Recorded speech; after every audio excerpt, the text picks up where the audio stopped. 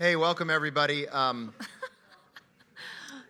So, to catch you up from last week, we spent a lot of time talking about digital addictions, sexual immorality, and forgiveness, and counseling, and all that kind of stuff. And we didn't get to two of the questions last week, and so we thought we'd start with them. We're going to start with one of them, and then take a little video break for about 2.5 minutes just to lighten the mood for a minute, because then it's going to get really heavy. And I just want to give you a small break before we do that. So here's the first of the two questions that we did not get to last week about, the pornography addiction and that stuff. In speaking about neural pathways and how they are built, how can one person become addicted while another doesn't? Is it easier for some to create those troughs than others? So, really good, insightful, interesting, and I think helpful question. Bud Busby reminded me that the term we're talking about here is neuroplasticity. Anybody heard? Okay. So, all of us have neural pathways. That's the first thing we need to understand. The question is, what are they being developed by or for or with? And the question assumes that some people develop certain neural pathways from some things and other people develop, I'm assuming that that's what the question assumes, and they are correct about that. That whoever asked this question is correct about that. We all have neural pathways, though. And I would even argue that we all have a particular bent towards certain things. And not everybody's pet sin is going to be the same as anybody else's pet sin. And to prove my point, I'm going to pass the mic and have each of you tell us what your pet sin is. No? Okay. I will say this about that. I can tell you that I would have a tendency toward gambling. I experienced some gambling earlier in my adult life, and it was at Turf Paradise. Anybody ever been there? Okay, yeah. So Tom's line, and it's mine too. I didn't know that there were horses that existed without numbers on them, but I felt that jolt of winning occasionally, and boy, that could be really dangerous. And so, and then we had business in Las Vegas, and remember, occasionally we'd go to the 21 tables when we were up there and stuff, and that was always fun. Jackie was always better at it than me, and I think that stopped my addiction right there. So, but I know I could tell that I had a, and when I was at Paradise Valley Community Church, when I was the lead pastor there, let me tell you something. One of the biggest addictions we dealt with there was actually gambling. I haven't run into that much here, but at PVCC we ran into a lot of guys with a gambling addiction problem. I will also argue that most men, because of the way their brains are wired, are susceptible to any addiction, to any trough making that has anything to do with images, and that's why pornography is so powerful. So I know that some people want to make the argument that it doesn't really, I'm not affected by it, it doesn't really bother me. I'm the exception. No, my experience has been that you're really not the exception, and in fact, if you're claiming to be the exception, you probably have a problem. That's just been my experience. My favorite social science statistic is that if you can get to 95% truth on any research, then you can start generalizing claims about the research.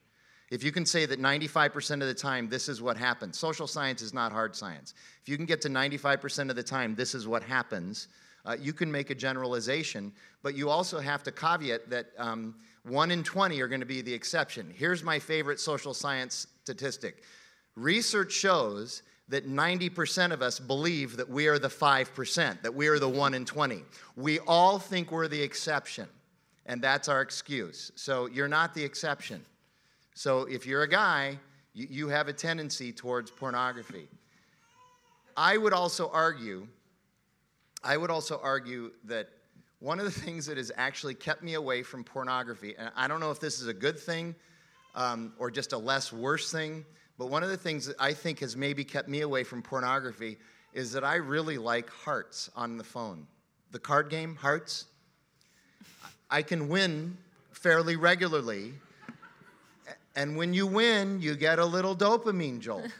It's the truth. And so, if I'm in a meeting and they're not capturing my attention in the meeting and I'm on my phone taking notes, I might be on, the Hearts card website on my phone. I'm just telling you.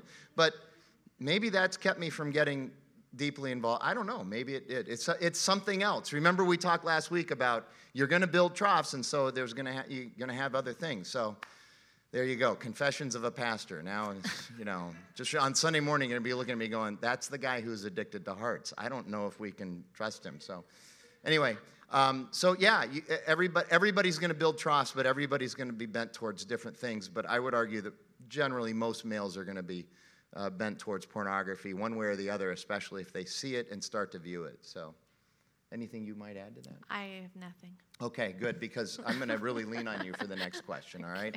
So let's go ahead and this video is very important, and I want especially the guys to listen hard to this video. You could be a real champ if you would just do this.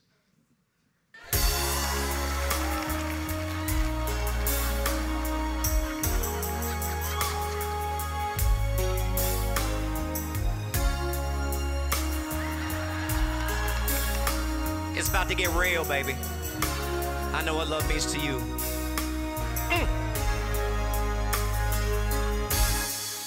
The party is through. It's just me and you. Everyone has left our home. Girl, we're finally alone. Wave goodbye to the guests. You know what's next. I understand. We'll light your fire. We've been married 20 years. I know what you want, my dear. I'll go get the vacuum and take it from here. I'll clean up for you like you want me to. You see, turn off all the lights and I'll be alright. Lock the doors for you. Sweep the floor for you, and I'll put down the kids so you don't have to. Oh, baby, slip into what you want. Put your baggy sweatpants on, your favorite ones with a Nutella stain down the front. Go watch some Apple TV, Parks and Rec. All Downton Abbey, baby, yeah, like you want me to. Gonna turn off all the lights, and I'll be alright. Lock the doors for you. Check the bathroom too, and I'll put down the seat so you don't fall through, baby. Hey, thank you, California. You did amazing. Yeah, remember.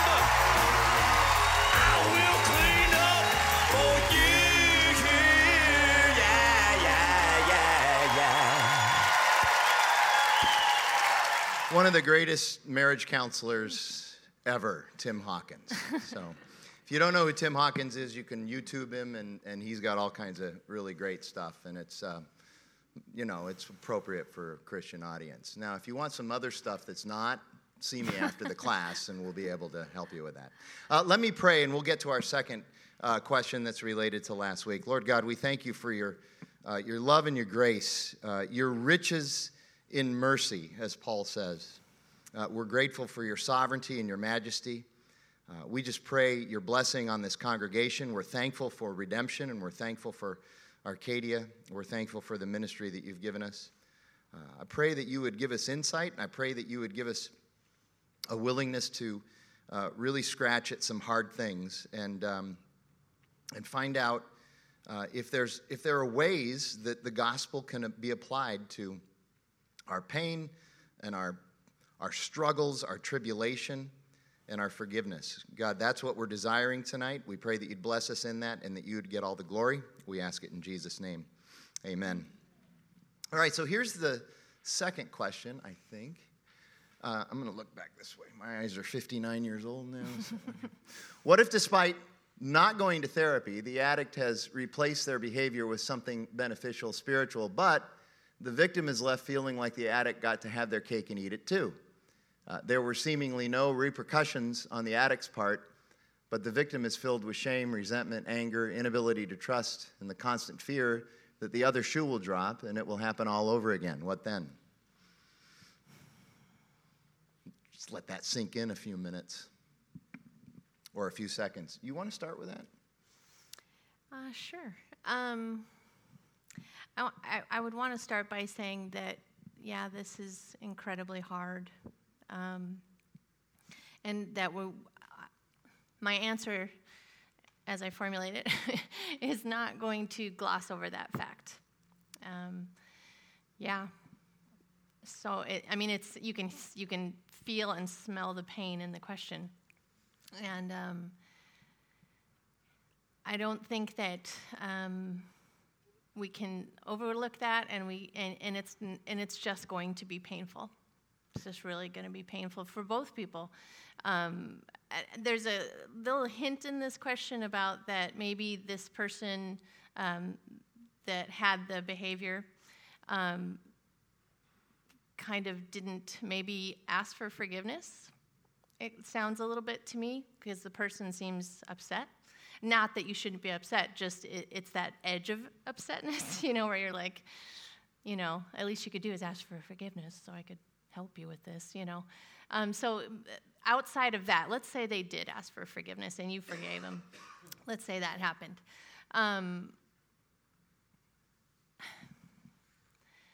Yeah. You're going to have to go through this. You're just going to have to go through this. I know it seems like there's no repercussions, and that the addict's part, and that the victim is filled with shame and resentment, anger, inability to trust, and the fear. But they are too. So is the other person. You're experiencing it in two different ways, but they are for sure as well. Unless this person is a monster, right? Person that you just, they don't feel anything, and but if you're in a relationship and you're married and something like this has happened to you, both of you are feeling this. You're not alone in feeling terrible. So the more you continue to talk about it and keep it up front, but not in an anger way, so that you can start to trust again, because we've all been there. We've hurt each other. We've wronged each other. And so you lose trust for a little bit, and that has to be rebuilt. It doesn't just come back, and you don't just forget it all and it goes away, and then we start again this day and we'll never think of it again. Those things are just not true.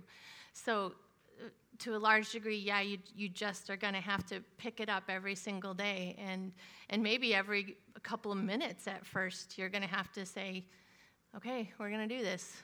And, as long as the partner is reciprocating that and truly, asked for forgiveness and wants forgiveness and is trying, then, yeah, your job is to keep going and trying every day and getting better at it every day.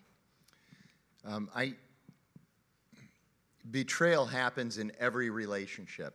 And it comes in many different forms. This is one of the worst, I know. I understand that. And the pain is tremendous and immense, and that's understandable too. We don't want to gloss over the pain and the fact that that's just going to recur in our minds. Some people build troughs, though, for anger and violence and victimhood. That's also a truth, and you have to be careful of that. It feels good to be able to say all the time, I was wronged, I was wronged, I was wrong. That's actually another way that dopamine gets produced. I'm not saying that's what's happening in this case. I'm just saying you better be careful of that. And it is a choice every single time. It is a choice, a hard choice to forgive. And we talked a little bit about that last week, and I want to go back there again, because I see in this a little bit of that, what we talked about last week again, the idea that there is forgiveness, and then there are two completely separate issues that aren't forgiveness. There's justice, and there is being made whole again. Right? Now think about this, okay? Read the question. Again, I am making an observation, not a value statement. Please hear me in this, okay? I'm making an observation, not a value statement. But read the question, okay? If you were to read that question through the lens of justice, okay, they got to have their cake and eat it too. I feel like there needs to be some justice here. Okay, what would be just then? If you're the victim in this, what would be just? Well, just think about that. Do you get to hit them 10 times in the face with a brick? Is that justice? Do you get to go and have an affair yourself? Is that justice? Do you see what I'm getting at? Okay? So maybe that would be justice, but would that help the matter any? It's not fair, I know, but it wouldn't help the matter at all. And here you go. Did Jesus say that when you have been wronged, you are to seek justice? Find me the verse for that. And I know, that's the yearbook answer, Frank. That's really easy to say what Jesus said. I know, it's easy to say what Jesus said. It's hard to actually go and do it, but that's what he calls us to. That's the power of the gospel, and that's the hard truth. In fact, he kind of says just the reverse of justice. Let's see. Romans 12. This is generally most people's favorite passage of Scripture. Okay?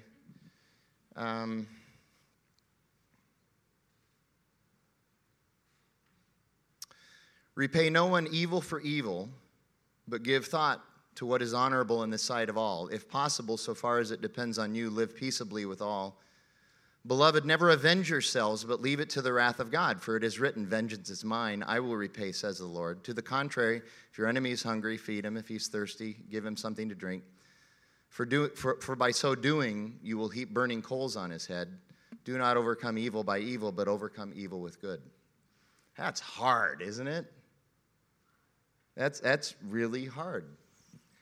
Think, just here you go. Think about the human condition. You're in traffic and somebody cuts you off. In the eternal scheme of things, how big of a deal was that really? Right? But how angry do we get? See, we are built in our fallen state. We are built for revenge and justice when we are wronged, but when we wrong somebody else, we are built for mercy and grace. Isn't that interesting? You think about that? Jesus says you need to forgive others just as Christ has forgiven you. Maybe you didn't betray your romantic partner, but you have sinned in other ways as well. Would you like Jesus to withhold his forgiveness for you? Now, I know. You could make the argument, I understand that it was easier for Jesus to forgive because he's God. That's what he's supposed to do, okay? And we're sinful. That makes it harder for us to do that. I recognize that. And yet, that's what he calls us to in the power of the gospel, the filling of the Holy Spirit. The other part of it is, how do you get made whole in this situation? Okay, so if I get betrayed, how many of you have ever been betrayed by anybody? Anybody ever been betrayed? Okay, all of us have been betrayed, right? Explain, how are you made whole when you've been betrayed? How? How do you get made whole? Is there a formula for it? The only time I ever saw a show actually deal with this was in The Office when Pam wanted to hit Michael Scott for dating his mother. Remember that? Her mother. His mother, yeah. Her mother, yeah. Right. Something like that. You know what I'm talking about if you watch The Office. The rest of you watch Arrested Development, and we're praying for you, okay? Hi, Cody. So, again, slow down and think about this. Okay, this is the hard work of forgiving. Remember how we define forgiving? Okay.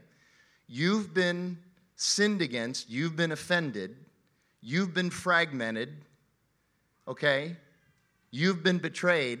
Forgiveness is now you eating it as well. I mean, I don't know any other way to say it. You now have to eat the offense. That's forgiveness. You're giving up on justice and being made whole, and that's what forgiveness is. And that's what Jesus did at the cross.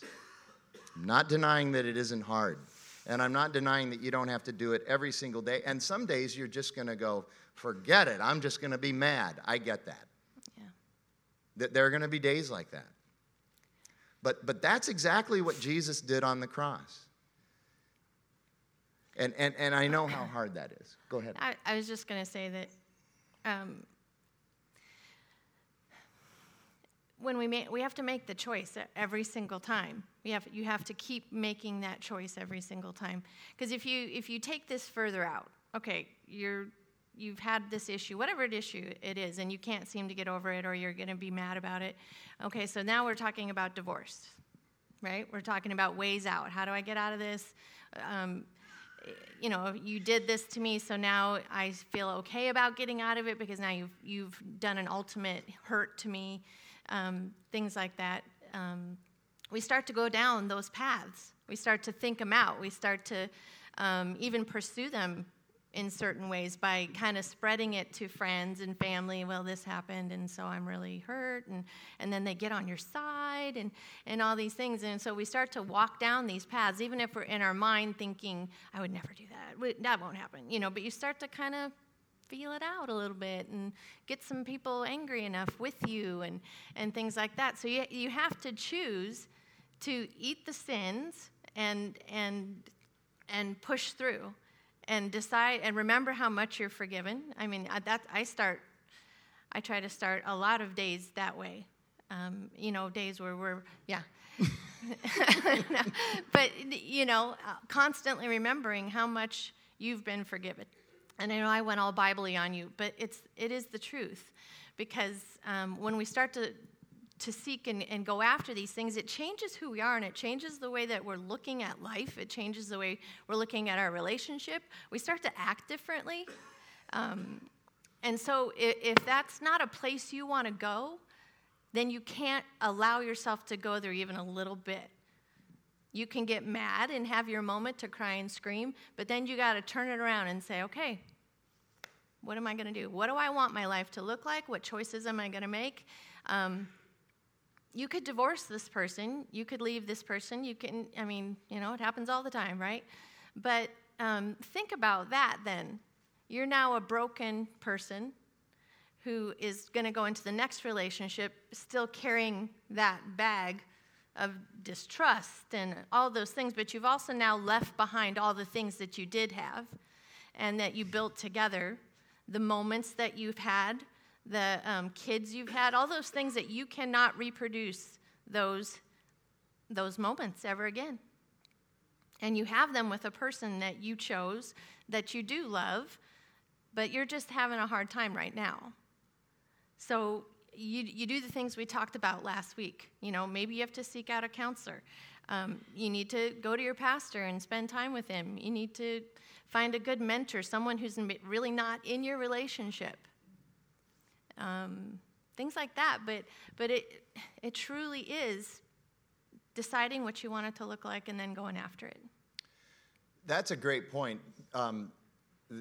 What if, despite not going through therapy, okay, the way I'm reading that and interpreting that is that he sinned against her and he didn't go to therapy and he's on a better path now, but she's worried. She could benefit from having somebody to be able to talk to. Somebody who knows about this stuff and does this for a living. Yeah. We have, I know they're in Gilbert and Peoria. I'm sorry about that. But it's called Lifesong Counseling Center. And it's primarily a practice made up of women, and they are really good, really good. And it's just lifesongcounselingcenter.com, I believe, is the... one of them's a colleague of mine at Fuller Seminary. She and I both taught there as adjunct instructors.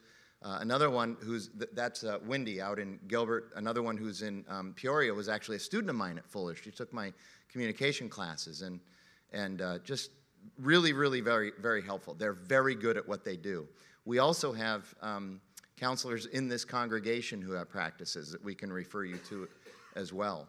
But that might be helpful. LifeSong specifically, though, really deals with a lot of this, a lot of the pain and hurt that women go through, and they're very good at it and very helpful. So that would be something. Again, I'm sorry, I tend toward this. I think we're a culture of trying to get to the good news way too fast without really dealing with the bad news. We are born as betrayers. That theologically, you have to understand, we read Scripture, we understand that we are not born with a clean slate, and then we begin to eventually figure out how to sin because our parents taught us how to lie. How many of you parents had to teach your kids how to lie? Okay, see, you understand, we're born for that. We are born into sin. We are conceived, David says, in sin. So we are born to betray.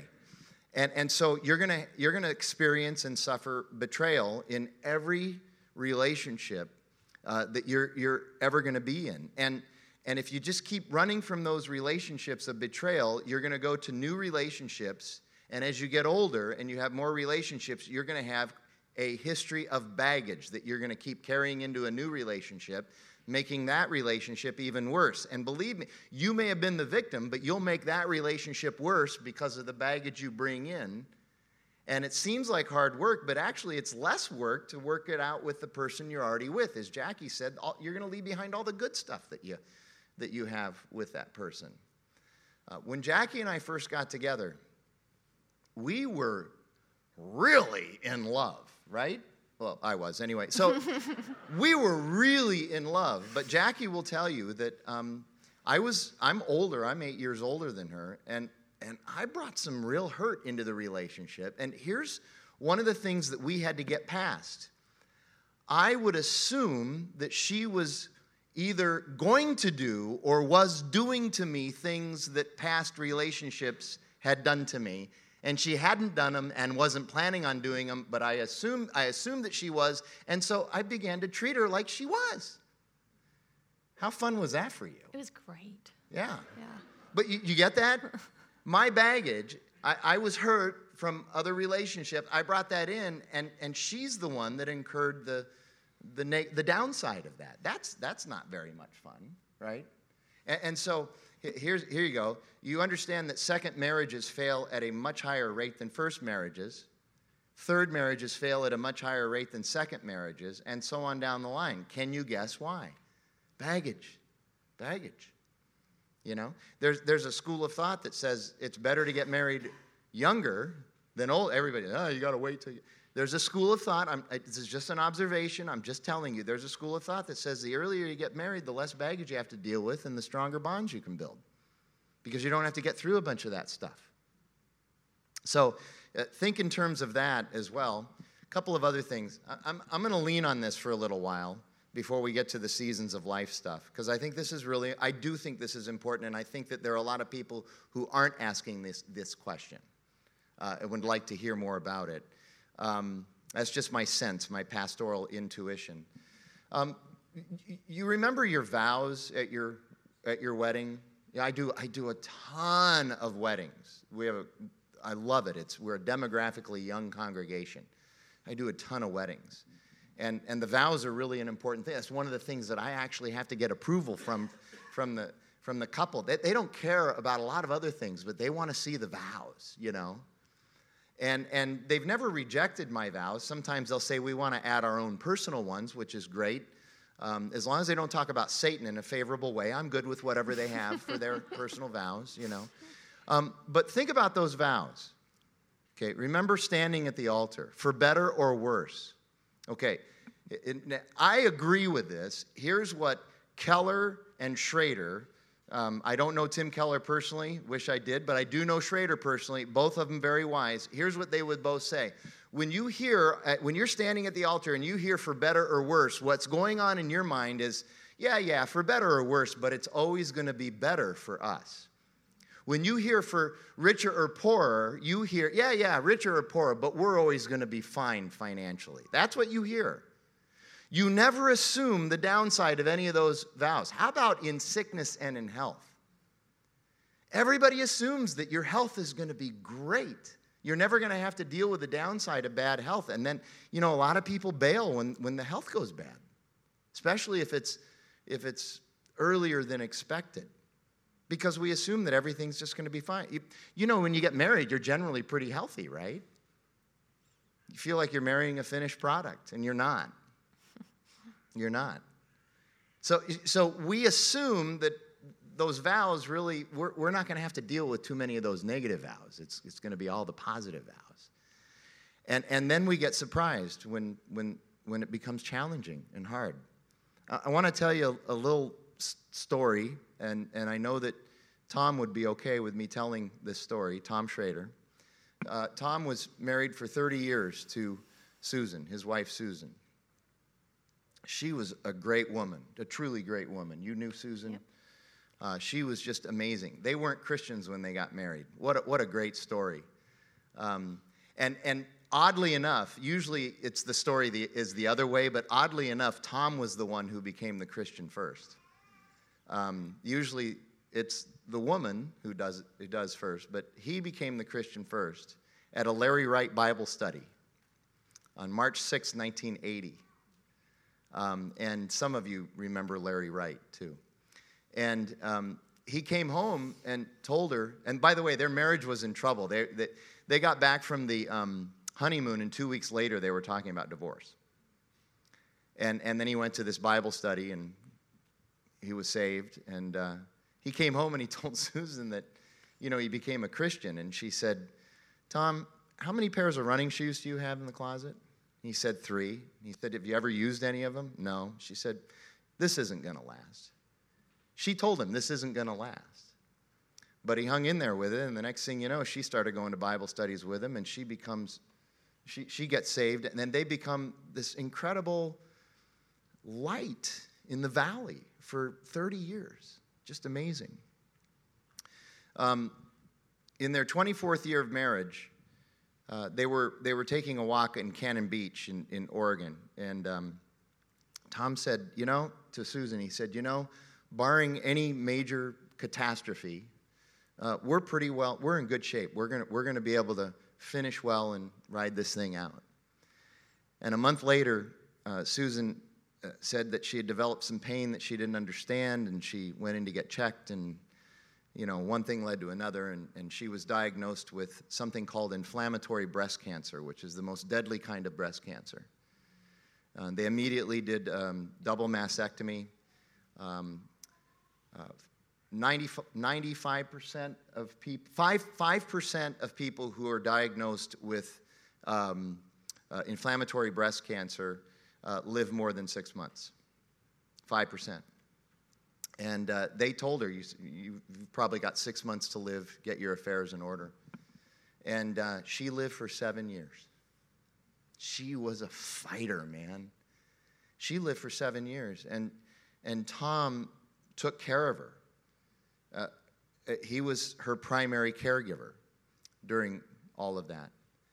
And unfortunately today, I think we're seeing the effects of that right now with Tom's health. Literally, Susan's illness took years off of Tom's life.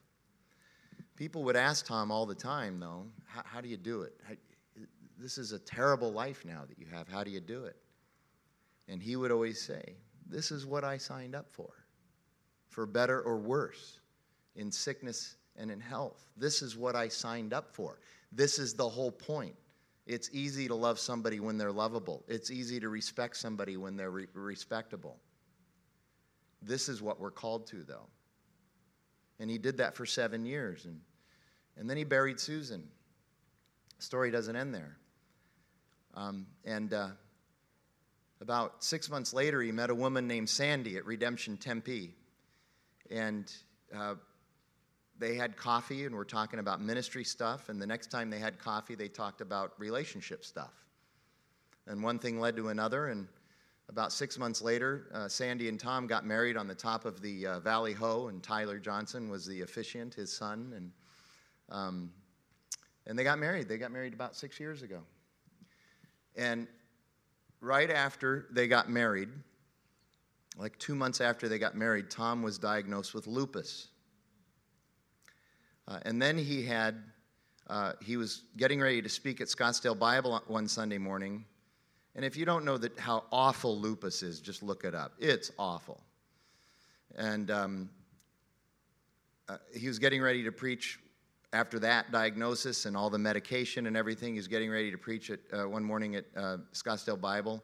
And he had a spell, and they had to take him to the hospital. And a couple hours later, quadruple bypass surgery at Scottsdale North, the hospital formerly known as Scottsdale North. And quadruple bypass surgery. It took him a year to recover from that. And then, after he had recovered from that, he was diagnosed with prostate cancer. And they had to remove his prostate. And that was a long process. And now, Tom, his standing heart rate is in the hundreds. He has a hard time getting his breath. He's really struggling. Sandy is 16 years younger than him. She was an Olympic-trained swimmer, and she still swims. She runs. She lifts weights. People look at her arms and lust for her arms. You know, they want arms like hers. She's active. She's got a job. She's busy. She's running around. And you know, people ask Sandy, how can you do this? You know, I mean, Tom obviously married up, and Tom will tell you that he married up. You get married to this guy, and 2 months later, you're his primary caregiver. How do you do this? And you know what she said? This is what I signed up for better or worse, in sickness and in health. And I know.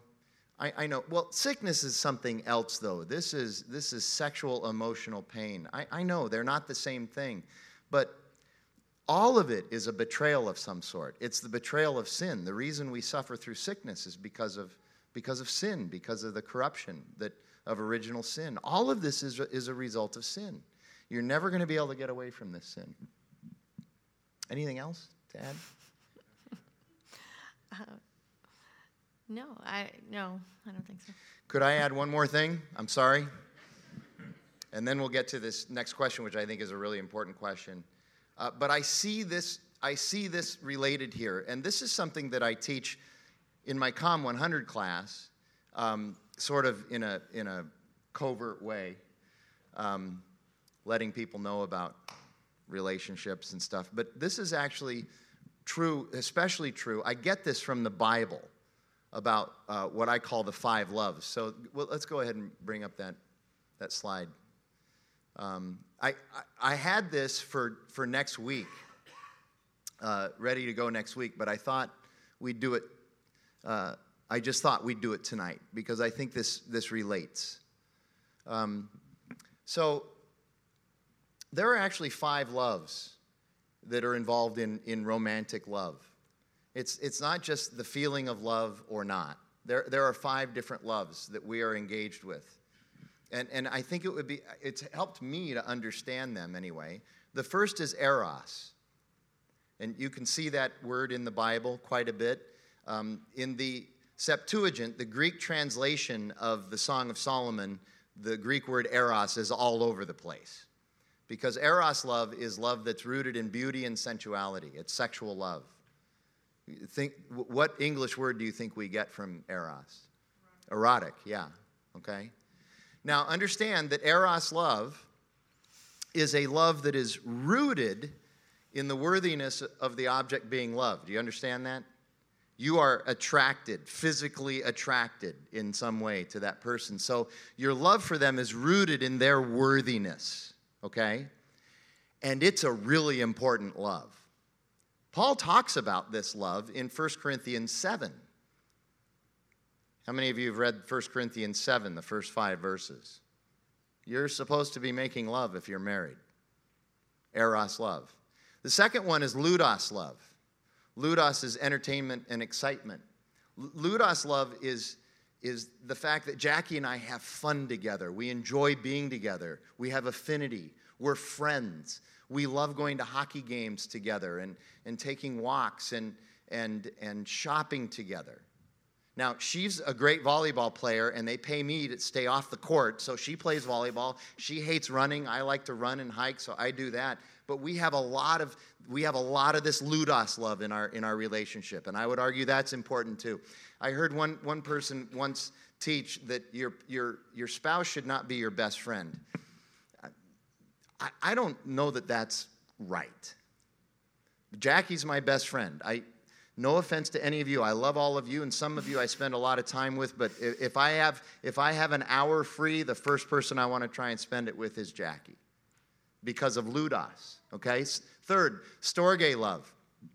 This is love that isn't quite present in the beginning necessarily because it's something that needs to be developed over time as you build trust, as you forgive each other, as you live in environments of grace. As you build your relationship, it's slow, peaceful, and secure. And here you go. This question that was asked last week that we just got to, that Storge love has been broken desperately in this case. So that's the one that's really painful right now. Jackie and I have been married more than 30 years. This is one of the best loves. When we got married and we were standing on the altar, I could have cared less about this love. You know, now it's one of the most important loves. By the way, let me say this about Ludos and Storge. Just like Eros, Ludos love is rooted in the worthiness of the one being loved. You see that?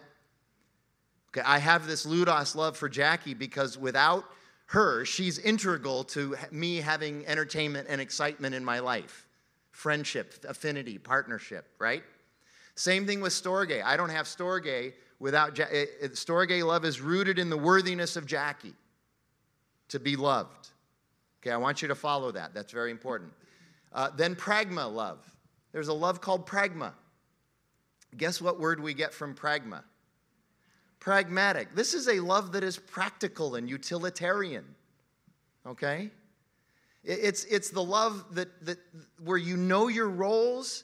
You're able to complete each other's sentences. One time, about 8 years ago, we were in different places in the valley on our phones trying to figure out where we were going to get together. And she said to me, I'll tell you what, I'll meet you at the place by the thing where we went that time. And I said, okay, I'll see you there.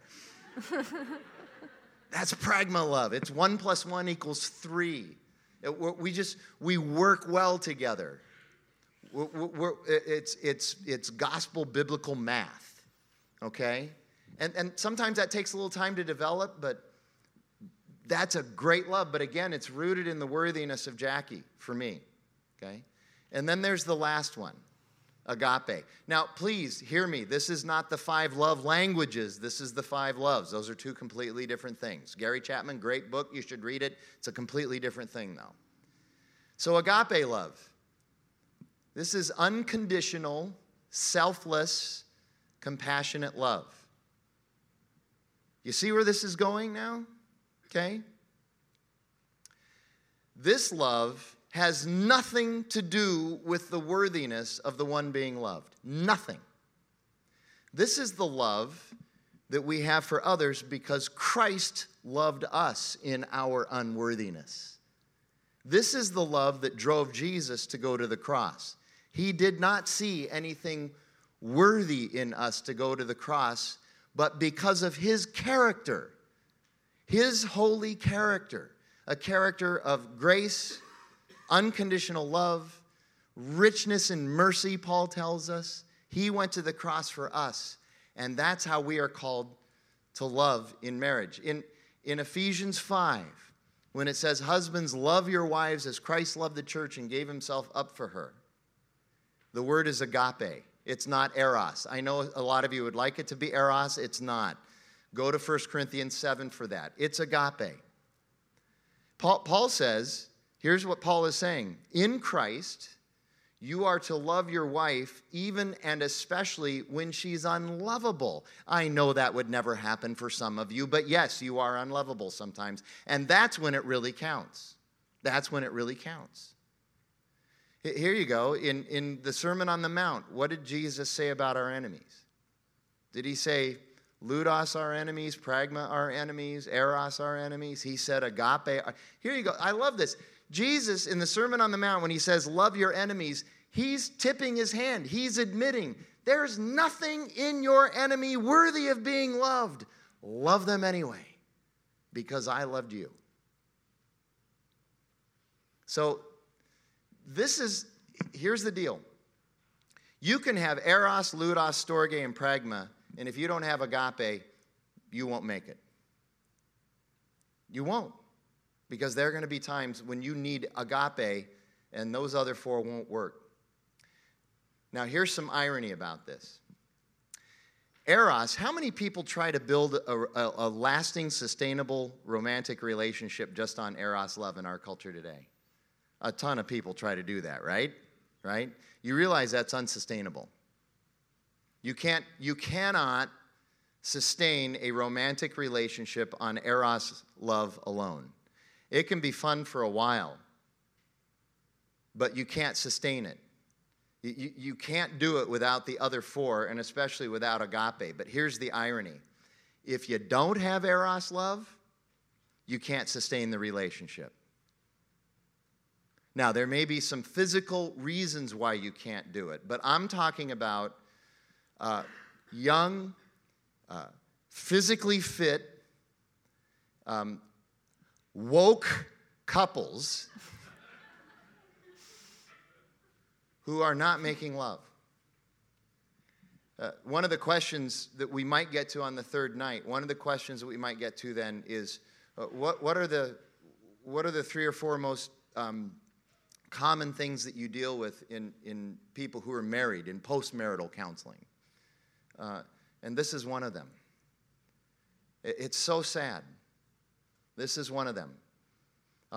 You'll have a couple, and it leads perfectly into our next question, but you'll have a couple and they're in their late 20s or early 30s, and they're having all these problems, and she's this and he's that, and communication and this and that, and chores and all that, and they're mad at each other. And at some point I'll look at them. So this will give you a little idea how pastoral counseling goes if you ever come see me. At some point I'll look at them and I'll say, how often are you making love? And boy, everybody has a tell if that's not going on. And a lot of them, it's not going on. They have a tell. They immediately avert their eyes in some way. They look down, they look away. They're embarrassed. They're embarrassed. And then they'll kind of sneak a peek at each other. And here are some examples of answers I've had. This is over the last 20 years. Here are some examples. Maybe once a month. Maybe once every 3 months. Here's one answer I got. We do it once a year, and it's on the same day every year. He didn't hesitate. He just, right away, he said, once a year, we do it on the same day every year. That's our agreement. And everyone, and then, after that happens, I hope you're tracking with me on this. I know, it's awkward for some of you, but this is really important, okay? Almost immediately after the answer, then they start with this. They go, but if we could get all these other things fixed, if we could get this fixed and this fixed and this fixed and this fixed, then this will start happening again. I'm sure of it. And I say, you got it backwards. You actually have it backwards. Some of you are going to walk out of here tonight and go, my pastor is sex crazed. No, I'm not. I'm just telling you the biblical truth. God created this, and it is good. And it is meant to be shared. Paul David Tripp even goes so far as to say it's an act of worship for a married couple. It's an act of worship. And you've got it backwards. I'm not saying that if you're making love, you're not going to have these other problems. I am saying, though, that if you're making love, these other problems don't seem as overwhelming. And now you're communicating at least physically. And that can start you communicating in other ways as well. It breaks the ice. It sort of melts things down a little bit. It doesn't mean you don't have those other issues, but it makes them less overwhelming and easier to deal with. And there isn't a single that I could ever find psychologist that would disagree with me on this. Do you have any thoughts on that? I would just add that if you get that in the right order, you're working together towards things, and you feel more bonded to each other. And so the hard stuff is you working together to do that, instead of, well, here's my idea about it, and here's my idea about it, and sometimes they even clash. But it just helps you to stay together on things, because you physically feel more together too. Yeah. Should we talk about scheduling it? No. Okay. It's not a question. I know, but we'll get into it in this next question anyway, so Okay. we'll get to it. All right. So that kind of leads into this next. This is a big deal. We got a ton of questions like this, but I picked this one because I think there's something in this question that really gets at. There was an insight in this question that I thought was really helpful. Okay. Early marriage, young kids, and peak career growth demands collide together on many married couples at the same time. This leaves little downtime and a lack of energy for much else. What specifically worked for you to be intentional with your spouse to focus on the health of your marriage? Did you have daily or weekly routines that allowed you to connect? Here's the part I liked. Aside from date nights that worked well for you. So whoever submitted this has heard, oh, just have a date night. Boom, Band-Aid. And by the way, we're all for date nights. Yeah. I would include that as part of it. But this is a good insight, because what this person is saying is we need more than just a date night. And what else can we do? And that's a really good insight. So I'll let you start with this one if you don't mind. Is that all right? Sure, yeah. Maybe talk a little bit about the sanctuary thing, but just go ahead. Early marriage, young kids, peak career growth demands collide together. We're past this. Yeah. But I get it. Yeah. Yeah. That's sort of that couple of years into your marriage kind of point. Yes, it's very hard. But again, I would say that for us, we kind of felt that happening. Had no knowledge of anything, but felt that all happening to us, and ultimately decided we had to make some decisions. We had to decide we couldn't have it all, decide that we couldn't do it all, and we didn't have time for it all. So we had to look at it and really say, okay, what's the most important here? We have 2 little kids. What's the most important? Well, our kids and our family, and keeping us together so that we can keep our family unit together, because that's what's important to us. And so we just started to have to make decisions, because, it's really hard. And hard decisions. Yeah, and every one of these things, the kids, your career, your marriage, are all demanding to be first. So how does that even work mathematically? Something's going to have to give. So I think you have to look at this as a couple and decide, what do we want? What's the most important?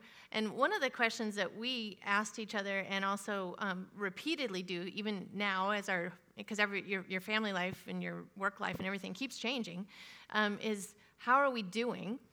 And in the next 5 years, what do we want it to look like?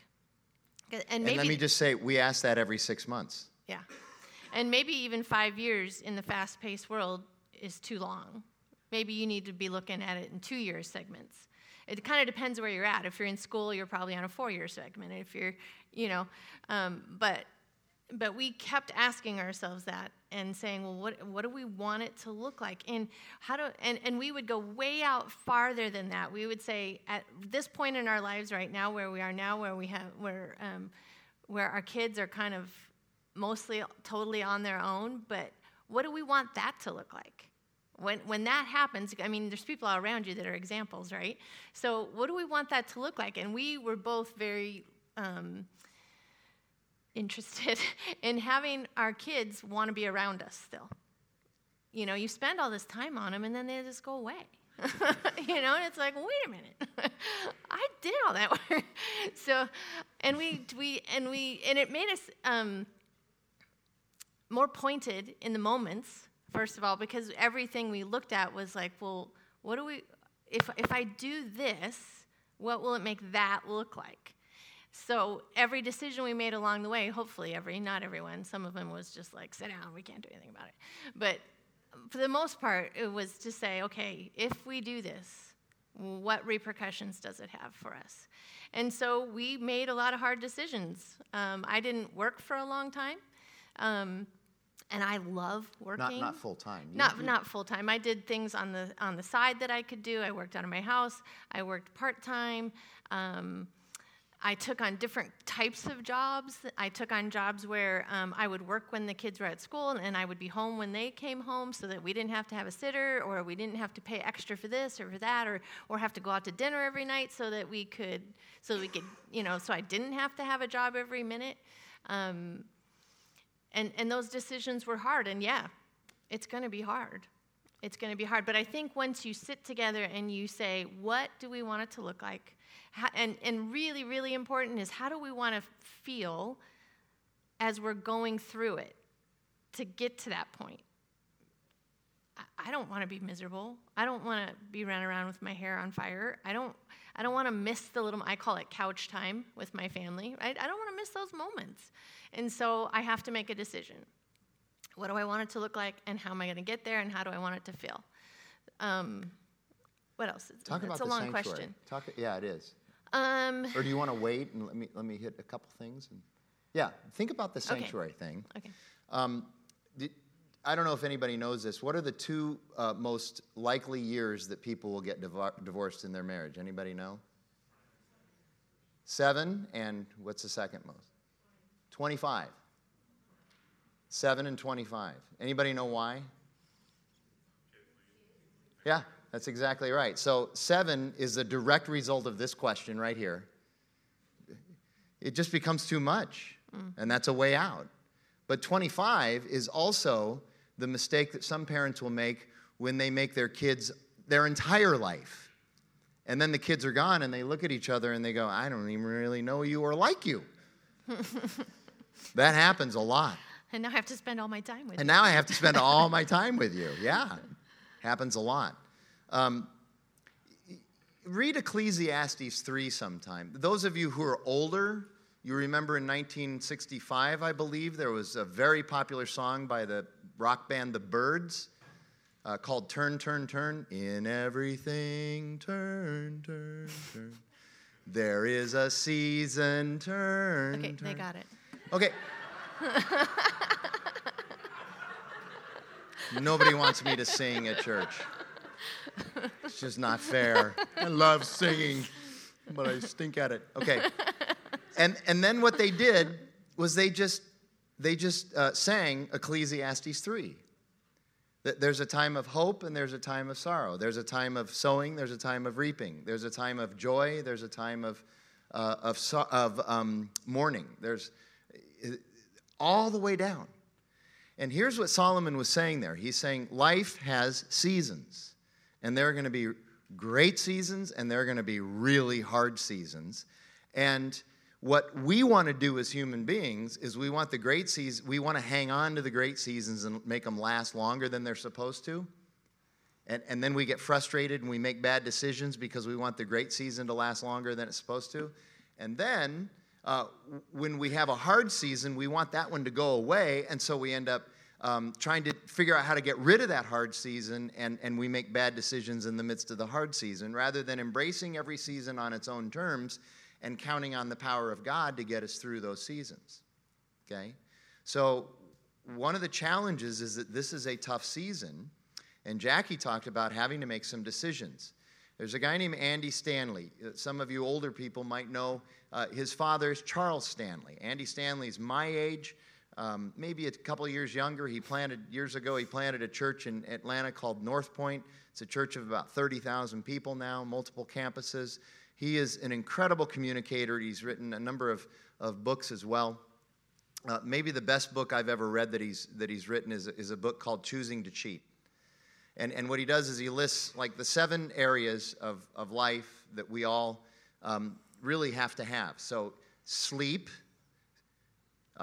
work, family, spiritual health, God, church, all that, physical health, so fitness, working out, exercise, that sort of thing, nutrition and diet, and then Sabbath, leisure time, recreation time, not recreation time, but recreation time.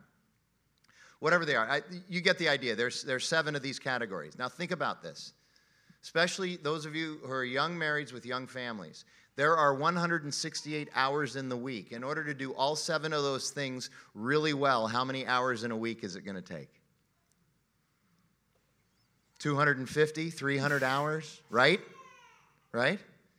So he says, and he makes this point, and he's right, you're going to cheat something.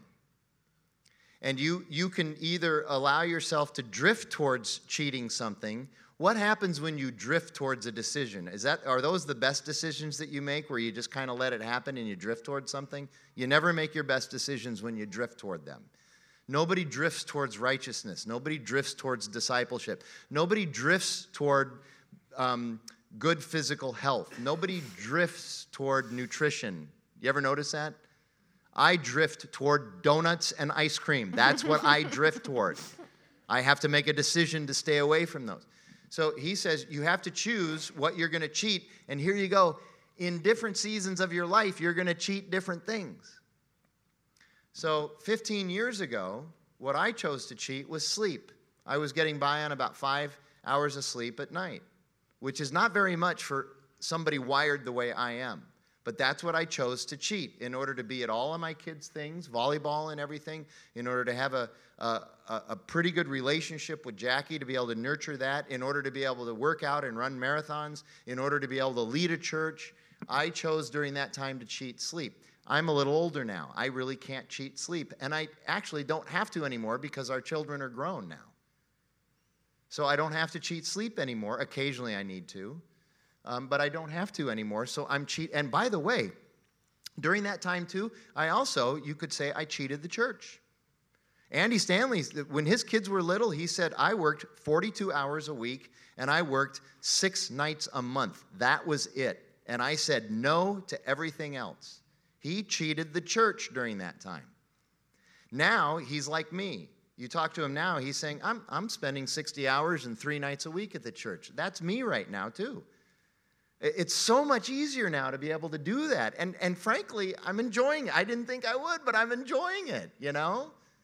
And so choosing to cheat is a really, really helpful thing. And understanding there's going to be different seasons, and those seasons are going to change. And you're going to cheat different things in those seasons. I would highly recommend getting the book. One of the challenges in this time, though, is, and we'll get to this next week when we talk about conflict resolution, because that was a big question that we're saving for next week. But this is also a time, this season of young families, first 10 years of marriage, okay? This season is also a time when you're going to have some of your worst fights that make no sense, and you say things that you regret for years, that you wish you could take back. And the reason is because you're stressed and fatigued during this season more than any other time. I can't tell you how many of the young marrieds with little kids will tell me the time that they end up in fights is at night. That's when it starts happening. Isn't that about the worst time? You're at your most tired, you're at your most stressed, and now you're going to throw down. What good can come of that? You know, this is why Jackie said last week, sometimes you just got to go to bed. You know, just say, I love you. I know who you are. I know what the gospel says. I love you. Let's go to sleep and let's work on this tomorrow morning. Sometimes that's the best decision that you can make in that regard. I would also argue, you know, again, here you go. We do date nights. We also, once every 6 months, no matter what, we spend 3 hours together, different places, just a bit. We spend 3 hours together asking those questions. What are we doing? How's it looking? What do we need to change? Where do we want to be in 5 years? And we spend time on it. And sometimes we come out of that meeting going, nothing's really changed. We're doing good. Sometimes we come out of the meeting with a whole new vision. But we do it every 6 months. Or mad. Or mad, yeah. Maybe so. Sometimes mad. And then we work on it the next morning. So we do that as well. We have date nights. We do that. Here's something that we used to do too. That I found great benefit in this. I did, and I was doing it ostensibly for her, but I found great benefit in this. Once a week, I took the kids, and Jackie got to go and do whatever she wanted to do. It was date night for me and Shelby and Darby. So I had 2 date nights every week. One was with her, one was with our kids. And the kids looked forward to it most of the time. I took them once to Long John Silver's for dinner, and they never let me forget that. That was the worst night we ever had. They never wanted fish again. So it's like, come on, I try something new. But Jackie would go and do whatever she wanted on that night. Most of the time, it was playing volleyball. Mm-hmm. You know, that's what she wanted to do with that night. So that was really helpful. But here are 3 others. Car rides. We would look forward to getting in the car. We would redeem car rides, right? Mm-hmm. We loved that, didn't we? Yeah, still do. Still do. We redeem car rides. Phone calls. You know, the upside of cell phones is that you can stay in touch. The downside of cell phones is that you can stay in touch. I get that, but the upside is that you can also stay in touch now. And so if we go through a day and we haven't spoken to each other, we feel weird. Yeah. So we're on the phone with each other. We find time every single day to get on the phone with each other. And then here's another one. This is harder to schedule. We've always tried hard to schedule it. Most of the time, it's more impromptu. It's more just spur of the moment. But it's a tech-free walk together. A tech-free walk. No phones. We're just going to go for a walk. And sometimes we walk the neighborhood. Sometimes we walk the canal. Sometimes it doesn't matter. But where we go doesn't matter. It's just that we're walking together. But that is not to say that it isn't hard. Show this slide, Stephanie. Check this out.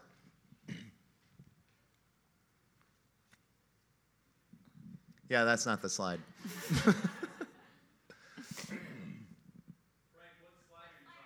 Oh, the one I sent you about the parenting,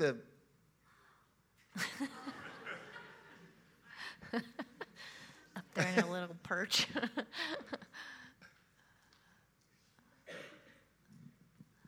Okay, I'm going to have to read this to you. Yeah. I saw this on my Twitter feed. I was redeeming time on Twitter, and I saw this. How to be a parent in 2017. Make sure your children's academic, emotional, psychological, mental, spiritual, physical, nutritional, and social needs are met while being careful not to overstimulate, understimulate, improperly medicate, helicopter, or neglect them in a screen-free, processed foods-free, GMO-free, negative energy-free, plastic-free, body-positive, socially conscious, egalitarian, but also authoritative, nurturing, but fostering of independence, gentle but not overly permissive, pesticide-free, 2-story, multilingual home, preferably in a cul-de-sac with a backyard and 1.5 siblings spaced at least 2 years apart for proper development. Also, don't forget the coconut oil. How to be a parent in literally every generation before ours. Feed them sometimes. Now, that is an exaggeration, but there's truth there, isn't there? There's truth there. It's a lot of pressure. It's hard to be I just think it's harder now in many ways. Not in all ways, but in many ways. So, all right, talk a little bit about the idea of a sanctuary. Yeah, I think I'm going to speak to the second part of the question. Let's see. I have to read that on there because it's nowhere else. What specifically worked for you to be intentional with your spouse to focus on the health of your marriage? Did you have a daily or weekly routines that allowed you to connect aside from date nights that worked well for you? Yes, we did. But we didn't at first. You know, you're just kind of slogging it out at first to see what works, and you're trying things, and that's okay. So I say that to tell you that, you know, we're not gurus of any kind, but this is what we did. And I think it is really important that you look at your life and your relationship, your jobs, and you can't just take what we did and say, okay, we'll do that. You can generally, but because of Frank being a pastor and us having 2 kids and they're 4 years apart, we're different than you guys. So you're going to have to look at it. But and our personalities are a big play in that as well, right? Some people can have 12 people over every day and entertain them for hours on end, and that feeds them. And some people, Sean, need to be alone and need to have quiet time and don't really want to be around people and all that. And you might have married and you might be those 2 people at the exact same time. So that's something you have to figure out too.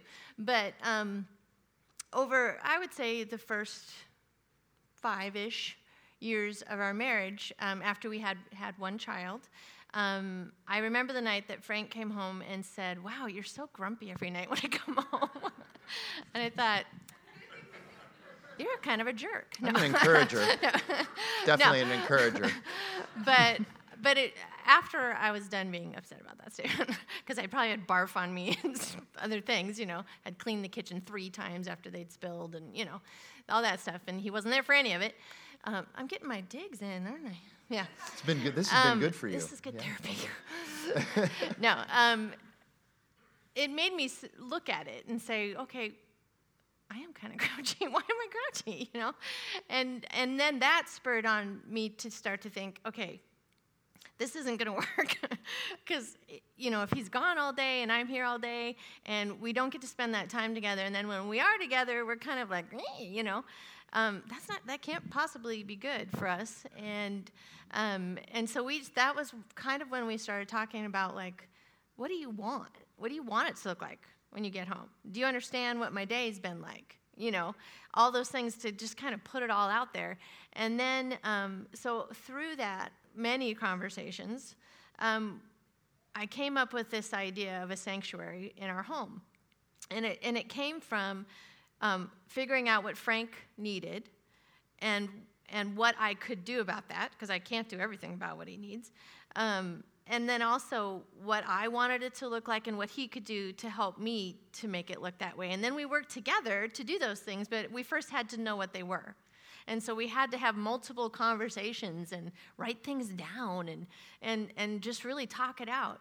And it happens a little bit later in your relationship, because then you have kind of really figured each other's stuff out, what triggers you, what bothers you, all those things. You kind of have a good grip on them by then. And so we came up with this idea of we needed our home to be a sanctuary. And so for Frank, and the way he could have sanctuary was for me to, when he would get home at first, he would go and he would take the kids for a minute. And he'd just let me go freshen up or take a shower if I hadn't taken a shower, or really just kind of take a breath, not be the one that was doing everything every second at home. But I also recognized that he'd been at work all day, and so in the mornings, I don't bug him. And we still do this exact same routine, even though our life has changed. In the morning, I know that he needs his time. And it works out for me nice, because I don't like to talk in the morning anyway. But that has worked very interesting. I have the most energy in the morning, and she doesn't like to talk in the morning. So that actually has worked out well for us. Yeah, but we had to figure that stuff out. And it's funny because just even last week, many of you don't even know who I am until I sat up here last week. And I think maybe you think that's strange, some of you. And then also you just wonder about it, But that was part of what we figured out, that we couldn't we couldn't both work in the church in the same exact areas. Not because we couldn't do it well, because we worked for years together well. We work well together. In the retail business. Yeah, we work very well together. But it was the crossover of the same conversations. Something would happen, it would happen to both of us, and so it was like, whereas when it only happens to one person, you just kind of listen and you go, oh, okay, that's bad, or that's great, or whatever it is. But when it happens to both of you, you just respond differently to it, and you've kind of feed it a little bit. And so we figured that out. And so that's kind of why I'm in the background here because we try not to work at the same place at the same time doing the same thing, because we know that we need that. For us, that way Frank doesn't come home and we start into that conversation, and he never gets to leave work. So we found that helped us. And but these are things that you have to figure out for yourselves. You know what triggers. I mean, sometimes you do it on purpose to trigger it, right? So you know what they are. So again, decide. What do you want your life to look like? What do you want your day after work to look like? How do you want the rest of your evening to go? Figure those things out and get really honest and go for those things. And so that was part of Sanctuary. It's not that just he needs a sanctuary, but it helped us with our sanctuary. I wasn't as crabby because he came home and he, helped me for a minute, and we understood that, and it worked. And that was something we do all the time. It's constant maintenance. It's not, we're in trouble, let's fix it, let's find out. You get into a little bit of trouble before you figure it out, but it's constant, and we still do it to this day. Even though we've changed some of those things, we've revamped them a little bit, but we still do them. A couple other things. This is tangential, but I think helpful too. When Jackie and I realized we were going to start having children, we very intentionally started looking at friends of ours who were couples who had kids that were older, that were into 6th, 7th, 8th, 9th, 10th grade that we admired, that we enjoyed being around, and we started hanging around those parents, and we started picking their brains about how to parent. And frankly, I got a lot of my parenting direction from Schrader. He was a great parent, and he has 2 wonderful daughters that I really appreciated things that I learned from him. But we would hang around couples specifically because we wanted to find out how they parented their children, because their children were a delight to be around. So that was something that helped us. Mm-hmm. The other thing I realized, again, this may be tangential, but I think this is important. Especially as I've gotten older, I've begun to realize that money spent creating memories is way better spent money than money buying stuff. Way better. Mm-hmm. And I've learned this. Please hear me. I've learned this because now that our kids are older, when they come and they say, Dad, we remember when we went on this trip together. We remembered when we did this together. That's better than any computer or gadget or car or anything that I've ever purchased in my life. Those are great things. And so I would just think about that as well. Spending time. Somebody said it this way: kids need their parents' time more than they need their dime.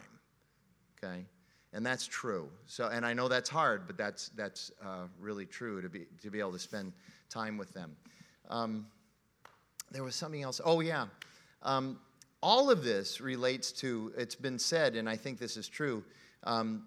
You don't really start to learn how to be married until about the 10th year of your marriage.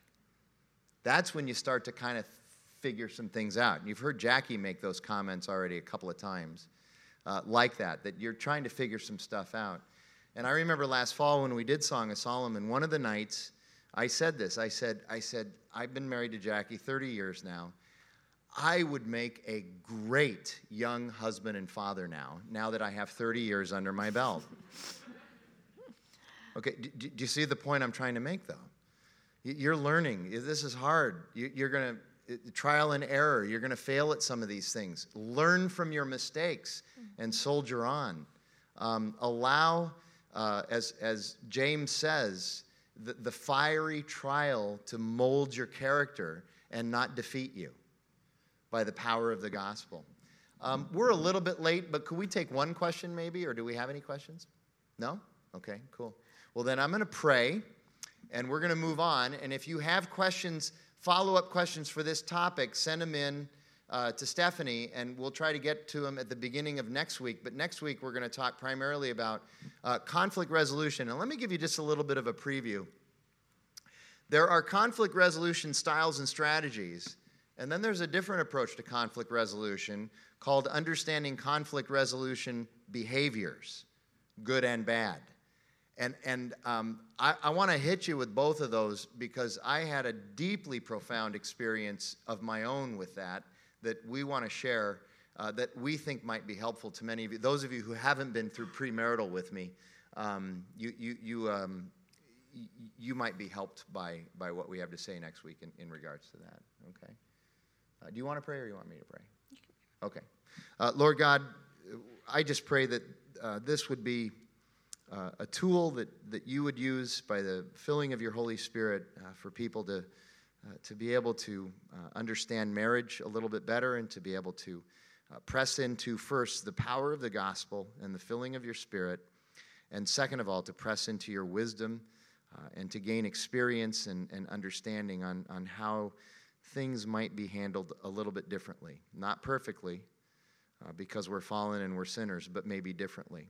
So I pray that would happen somehow by your working, by your sovereignty. We ask that in Jesus' name. Amen.